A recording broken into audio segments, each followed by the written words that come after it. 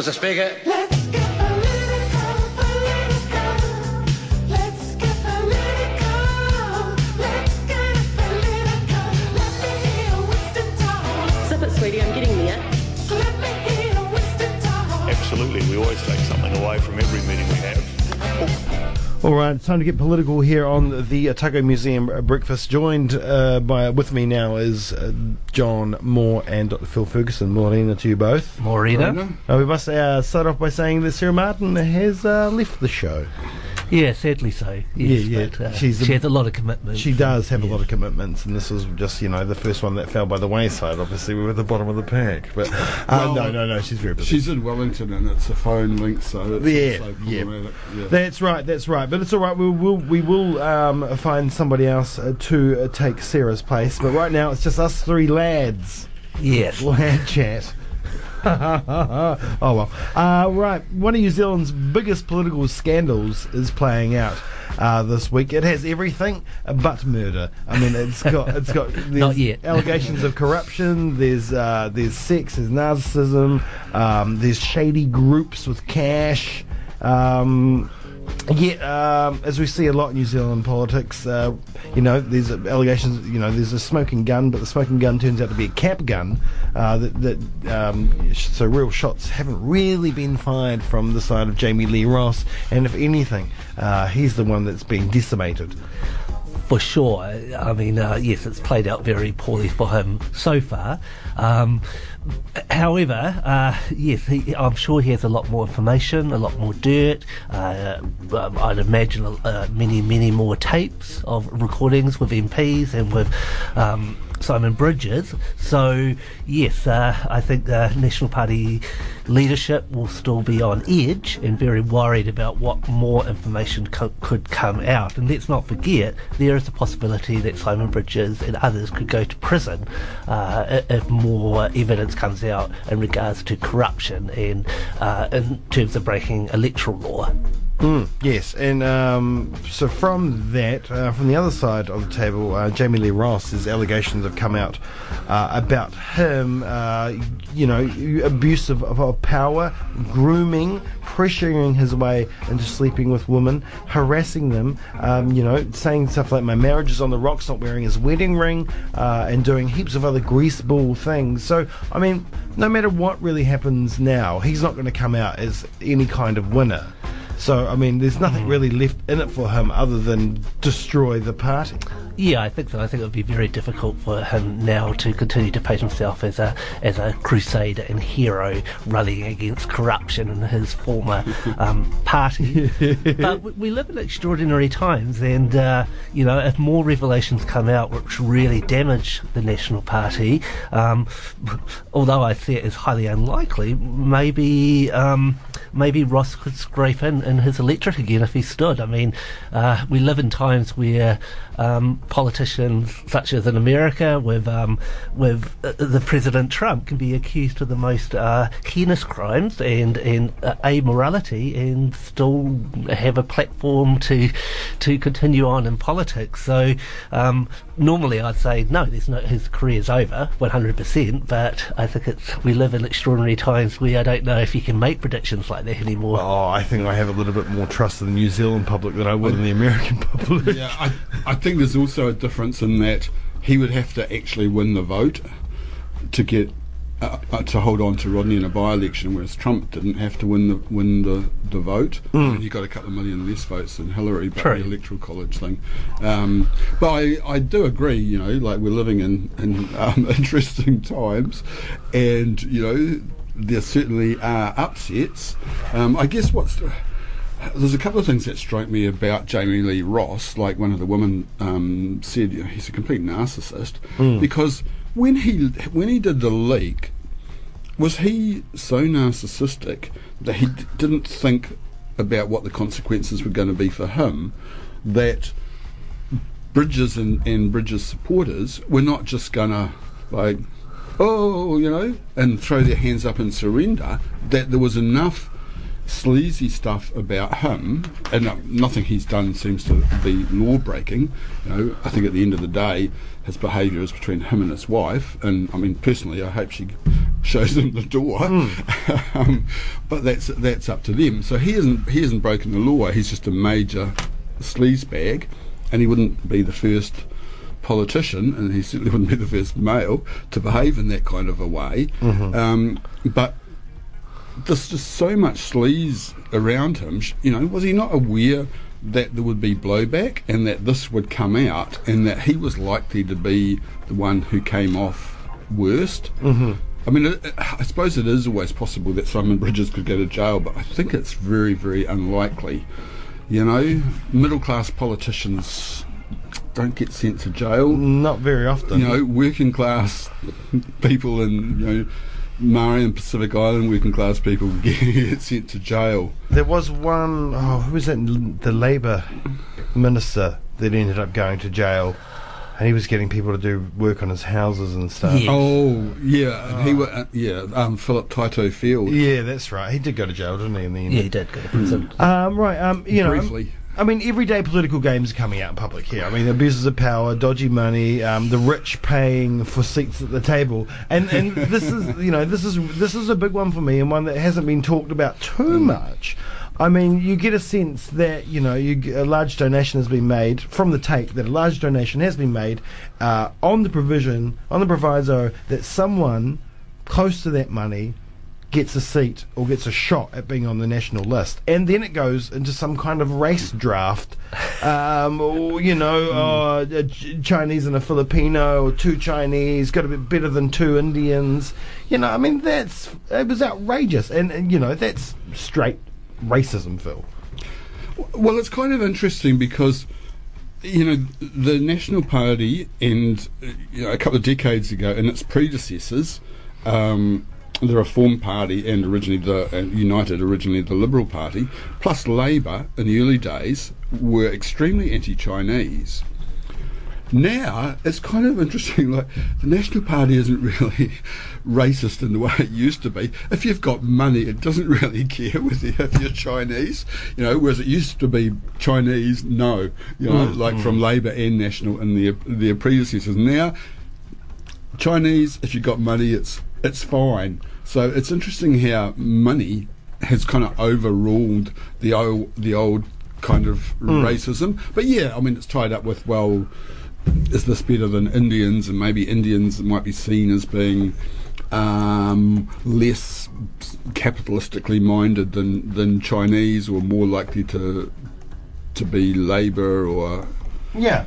But we're a lot more multicultural now too. Yes, if you look at 15% of Auckland's population is of Chinese, or I think just straight Chinese heritage. Yeah, or Asian. I think Asian. Okay. Yeah, and the number of people in Auckland born outside New Zealand is, it's a very significant section of the population.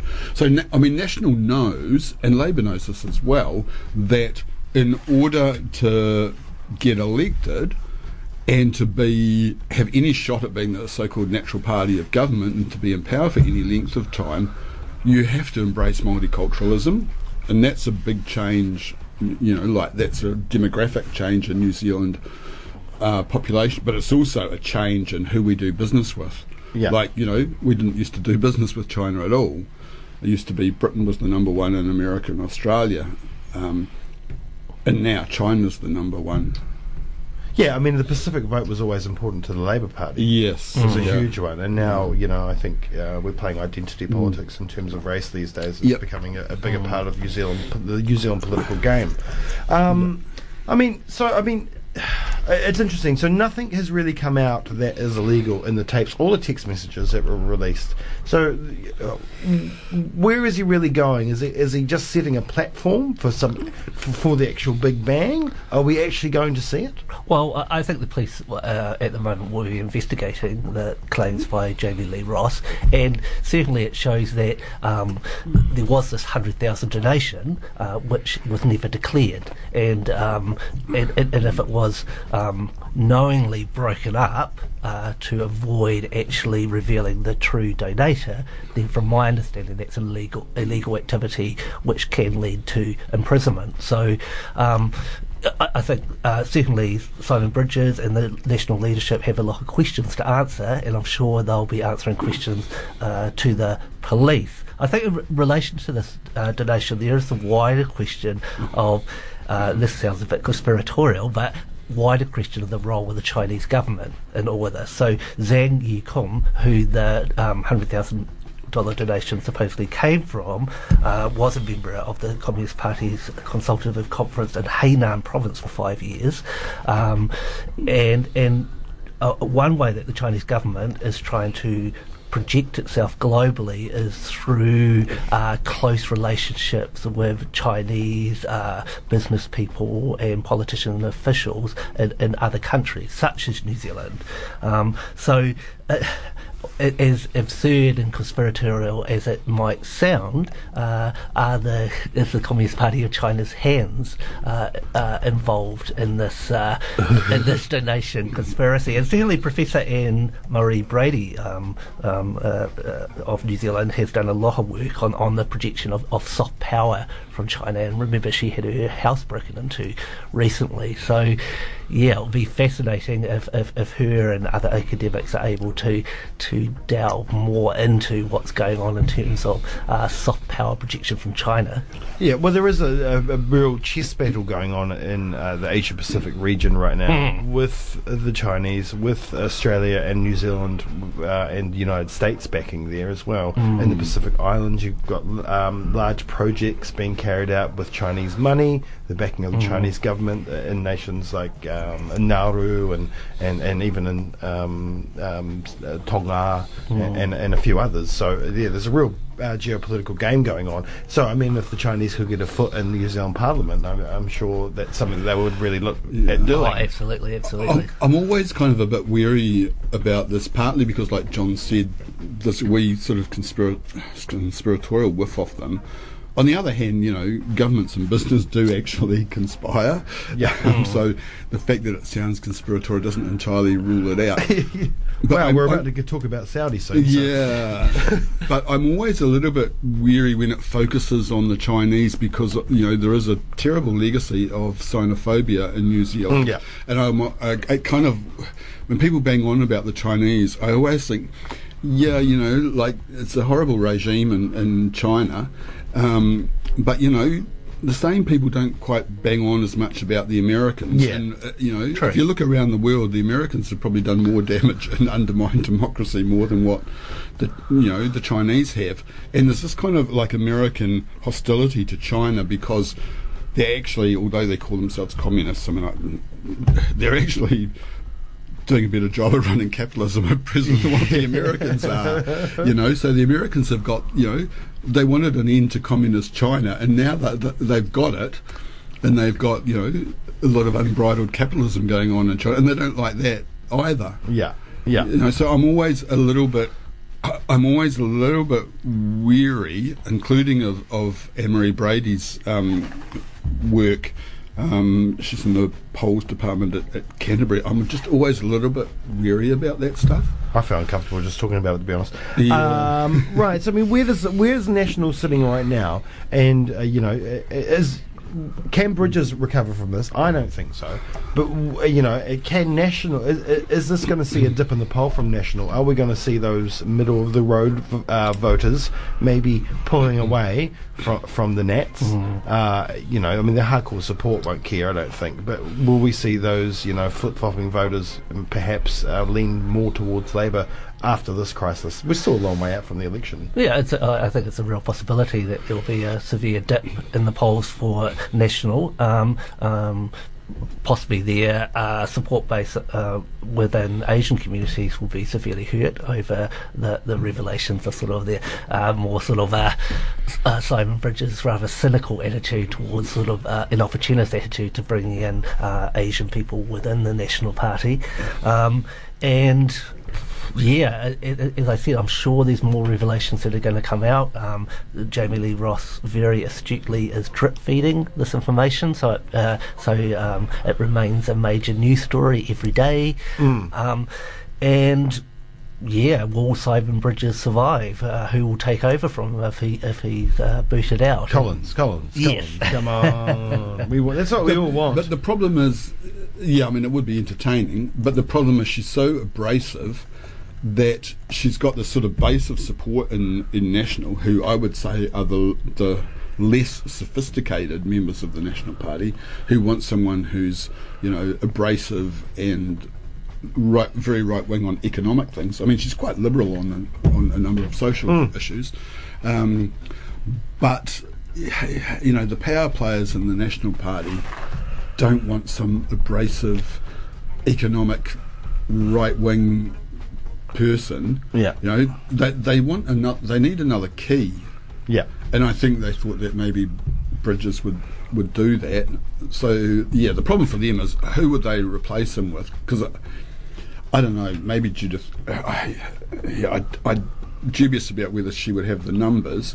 But even if she did, I think it would be very hard for them to win. Does it really matter at this point, though? We're still a couple of years out from an election. Yeah. Get a caretaker in until you Yeah. find someone better, then boot them out. I mean, it worked for Labor. It worked for Labor, but to find another But key Labor was just very lucky, because if Jacinda Ardern hadn't have been there, they would have been screwed. Oh, same would be said for Key when he first got in. If Key hadn't been there, Yeah. Clark would have won that election. Probably, yeah. I mean, it's strange, isn't it? Like, one person can actually make a difference, because politics in New Zealand is so trite. Yeah. Unfortunately, like, it's not a good comment on the population, No. frankly. Do you think that maybe, almost leaving this topic, do you think maybe, we've seen this kind of stuff go on before, and the rules have had to be changed around donations, and do you think maybe we'll see them changed again, and maybe there needs to be something like a central register, so all the money goes into a central government agency and then goes out to the parties from there? Yeah, if there's a sort of a public cry out for more regulation, that could very well happen. It's not in the interest of any of the political parties to make donation rules tougher, but if there is that call for reform and more regulation, then I think it could well happen, definitely. Yeah. And especially again as more revelations start to come out about this whole donation saga, and the focus goes on discussions around business influence and, as I said, with potentially Chinese government influence, then reform could be on the agenda. All right, let's move on to Saudi Arabia. Under the spotlight after a former political insider turned critic of the royal family went missing after entering the Saudi consulate in Istanbul. What do we know, John? Well, we know that Jamal Khashoggi, Saudi dissident and journalist critical of the Saudi Arabian government, went into the consulate in Istanbul in Turkey and wasn't seen to come out at all. Yeah. So there's some speculation, or there's actually some talk that the conversation or what happened in this consulate was recorded. Initially, people were claiming it was on Khashoggi's Apple Watch, but that's not really a possibility. The more likely possibility is that the whole place is bugged by the Turkish government, and they've got recordings of what could have been a very grisly murder. Some of the details coming out that he was tortured, that he was chopped up, just horrible stuff. I heard someone talking about the tape yesterday, someone who had listened to it. Oh, right. And it kind of begins with them threatening to cut his fingers off, then they cut his fingers off. And then they proceed, I think there's 7 minutes of torture to the someone goes out of the office, tells everybody in the consulate to turn their stereos up, it's going to get loud. The head of the consulate, I can't remember their name, he asks if they can do it outside. That wish is denied, and then 7 minutes of torture, grisly and stuff. then it stops. And Horrible apparently, stuff. like those 15 Saudi men that came off those 2 planes, apparently they had a bone saw with them. Yeah. Yes, horrific. And some people might say, "Oh, this just seems completely over the top. How could a a nation state and government order such a horrendous activity to go on. But let's remember, Saudi Arabia has public executions where they behead people for such alleged crimes such as witchcraft and homosexuality and adultery. So this is a pretty horrendous and barbaric regime that exists in Saudi Arabia. And despite the Crown Prince being sort of labelled a new woke liberal leader, Well, there, look, he is more flexible around religious issues for sure, but he's not flexible around dissent. In fact, he's completely cracked down on dissent in the country. Well, he's just trying to future-proof his kingdom. Like, that money's going to run out one day. They've got this whole 2030 vision thing going on. They're trying to get tech companies in to come. They're having Yes. all these expos, tech companies come here, and a lot of them are pulling out, and Saudi money's being pulled out of their projects. I think $1 billion was pulled out of Virgin's hyperlink just yesterday. Yeah. I mean, keep in mind that although you never hear this on the media, it's actually a vicious dictatorship. It's not a democracy. You know, Saudi Arabia's talked about like it's just some ordinary, normal, you know, democracy that's an ally of the United States and Britain, and that New Zealand is friends with as well. I mean, Key went there in 2015, and there's a picture of him with his usual dopey grin. Well, let's not forget about the farm. Sitting there, with members of the dictatorship. The past 3 years, every year, they've beheaded about 150 people.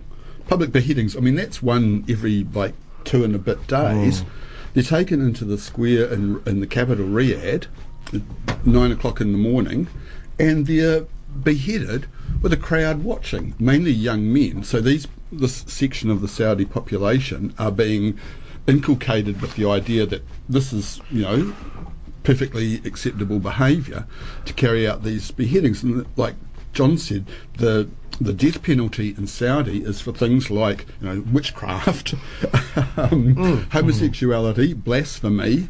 With adultery, it's stoning rather than beheading. And I like, at least with beheading, it's one blow, and apparently the executioner is pretty good at his job. Where stoning, a pretty horrible way to die. It's a brutal regime. It's a brutal regime. Half the workforce in Saudi is migrant workers who are treated just appallingly. Like at the start of one year, I think it might have been 2013, there was about 45 maids on death row because they had killed their masters or their mistresses, their bosses, you know, just because they were treated so horrendously, and they're stuck there with absolutely no rights. And eventually, they hurt your passports, don't they? Eventually they can't stand the foul treatment by the Saudi upper class. So it's an horrendous regime, and you know, they've murdered thousands and thousands of people in Yemen. Yemen's on the verge of a famine that affects most of the country, and they're New Zealand's buddy, and Britain, the United States, and France in the last kind of 10 or 12 years have sold them in New Zealand dollars about $40 billion worth of arms. And look at that new deal with the United States. And that's going through now. Trump, during his election campaign, denounced them as being a source of terrorism and blah, blah, blah. And then as soon as he got elected, the first place he goes to visit is Saudi Arabia, and he signs a deal, an arms deal, for about 12 billion New Zealand dollars, I think it was 7.8 billion American dollars, of arms sales. It's crazy. Why aren't we just looking at alternative sources of power, of energy creation, and the like, and then you don't have to, because I mean it all comes down to a 3-letter word: oil, and the money that's created from that. That's what it's all about: energy security, right? Well, another factor is geopolitics in the Middle East. So there's real tension throughout the wider Middle East of who's the dominant power. Is it Turkey? Is it Saudi Why do we have to Arabia? have a dominant Is it power? is it Iran or even Israel? And the West has taken the side with the Sunni chauvinists of Saudi Arabia and with Israel. And there is a tacit agreement, if not alliance, between Israel and Saudi Arabia. They see the main threat as being Iran, a Shia Islamic state, and its projection of power throughout the Middle East. So there's competition for control and power and influence in the Middle East. The West on the whole, has decided to take the side of the Sunni chauvinists, the Wahhabis in Saudi Arabia, who again are in a tacit agreement with Israel. It's the moral compasses have to be sort of chucked out in deciding who to take a side with in the Middle East, because they're all pretty abysmal regimes, from Israel to Iran to Syria to Turkey, etc. But the West has decided, and Trump is continuing off that policy of siding with the Saudis. But I say again, if there was no oil in the Middle East, would we be going through this? No, it'd be far less important. It's not like we don't have these kinds of groups in Africa. It's not like we don't have Sunnis and Shiites in Africa, and Islamic State isn't there doing things and kidnapping girls and all this kind of stuff. But we don't see this kind of game playing going on there. And a factor in Saudi Arabia is where the oil is as well, because it's concentrated in the east, where the Shiite population is concentrated. So the oil-rich areas have this concentration of Shiites who look more towards Iran than necessarily thinking that the Saud family and their Wahhabism is the right way. But it's also interesting, like, these people were put in power by the British. Yeah. I mean, I don't think the British should have had anything to do with it in the first place, but there were actually two factions in the Arabian Peninsula. The one that Lawrence of Arabia worked with, which was actually not as extreme and fundamentalist, but the British ruling elite opted for the most reactionary, the most fundamentalist, and these people, I mean, they carried out massacres, including in Mecca. Actually, they massacred thousands and thousands of people in Mecca in order to take over the peninsula and set up Saudi Arabia in the early 1930s. Because they offered British Petroleum the vast amounts of land. Yeah, well, then they kind of fell out with the British and they started making deals with the Americans, and the Americans replaced the Brits. Oh, well, we've run out of time, but I mean, will we see anything really come of this? I mean, even if it's found that, if that tape is correct and it is found that he was murdered in the consulate in Turkey, it's still Saudi land. Is anything really going to come of it? I think so, because although Saudi Arabia is left to its own internal affairs, it's gone to another level in carrying out an assassination in another country, and that's incredibly. I mean, you've seen the number of corporates and governments that are now distancing themselves, ostensibly distancing themselves from the Saudis. For how long? I think it becomes. I guess the public will become more aware and more focused on the negative sides of Saudi Arabia, and it makes things a lot more difficult for the West now. What's New Zealand going to do? What's Jacinda Ardern going to say? You can't project yourself as a liberal, cuddly, loving politician and keep siding up to a barbaric regime, or remaining silent about a barbaric regime. Well, I'm sure the Russians can just sell arms to the Saudis and they can just get along happily together and just do the same thing, do the things they keep on doing, go to other people's nations and murder their people. Yeah. Thank you very much. Cheers. Here's King